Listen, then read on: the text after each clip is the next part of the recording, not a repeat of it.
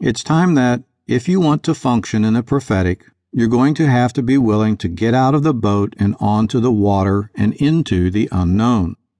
The anointing is the unknown, but the prophetic is the unknown as well. Jesus also liked to take the prophetic anointing outside the church.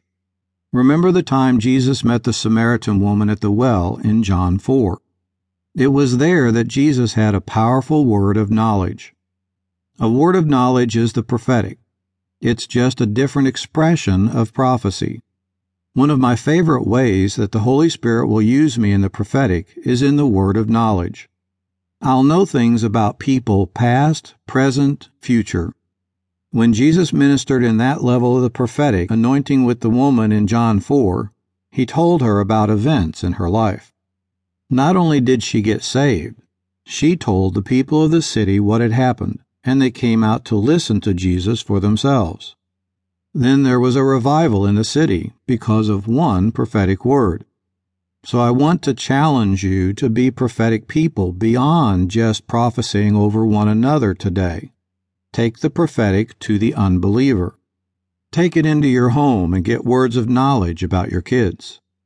Get words of knowledge about why they're in the bondage they're in, and get the key that's going to unlock the doors in their lives that will bring positive change.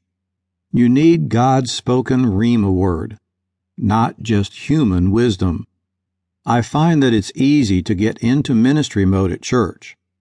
But what about getting into ministry mode in your home? Why don't you get into ministry mode in the workplace? I've given a word of knowledge to the lady at a drive-thru before. Let's just give the word of the Lord in some of the most natural places. The Bible talks a lot about the supernatural. However, let's think about that word, supernatural. The first part is the super. I know you all like the super. But the second part tells us that the super is natural. I want to bring the super into the natural. God really does want to release the prophetic through us in the most natural places and ways. We also need to be ready to prophesy at any time. In the beginning, God would move me to give somebody a word without even having the word first. I know that many Christians have been trained to hear the voice of God by waiting until they get a thought or a picture. They believe that only then can they give the word, and it will grow as they deliver it. However, I want you to know there are times when I'll be ministering in a meeting, and God will tell me He wants me to prophesy. I may say, "Lord, I don't have anything for anyone." In spite of my protest, He'll say, "You see that whole row over there? Call them up and prophesy over every one of them right now in the service."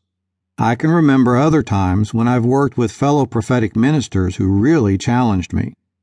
I'll tell you, it was a stretch when they said, "All right, Bill, you're going to prophesy over everybody in the building." Today, I love these times. That's why I'm free now. That's why I like to activate people in the prophetic. But whether I'm in a meeting or not, I'm always seeking to walk in the prophetic. I will often sit down and say, "Lord, give me a word. Tell me something about that person." These truly are the days that God is pouring out His prophetic spirit on His people.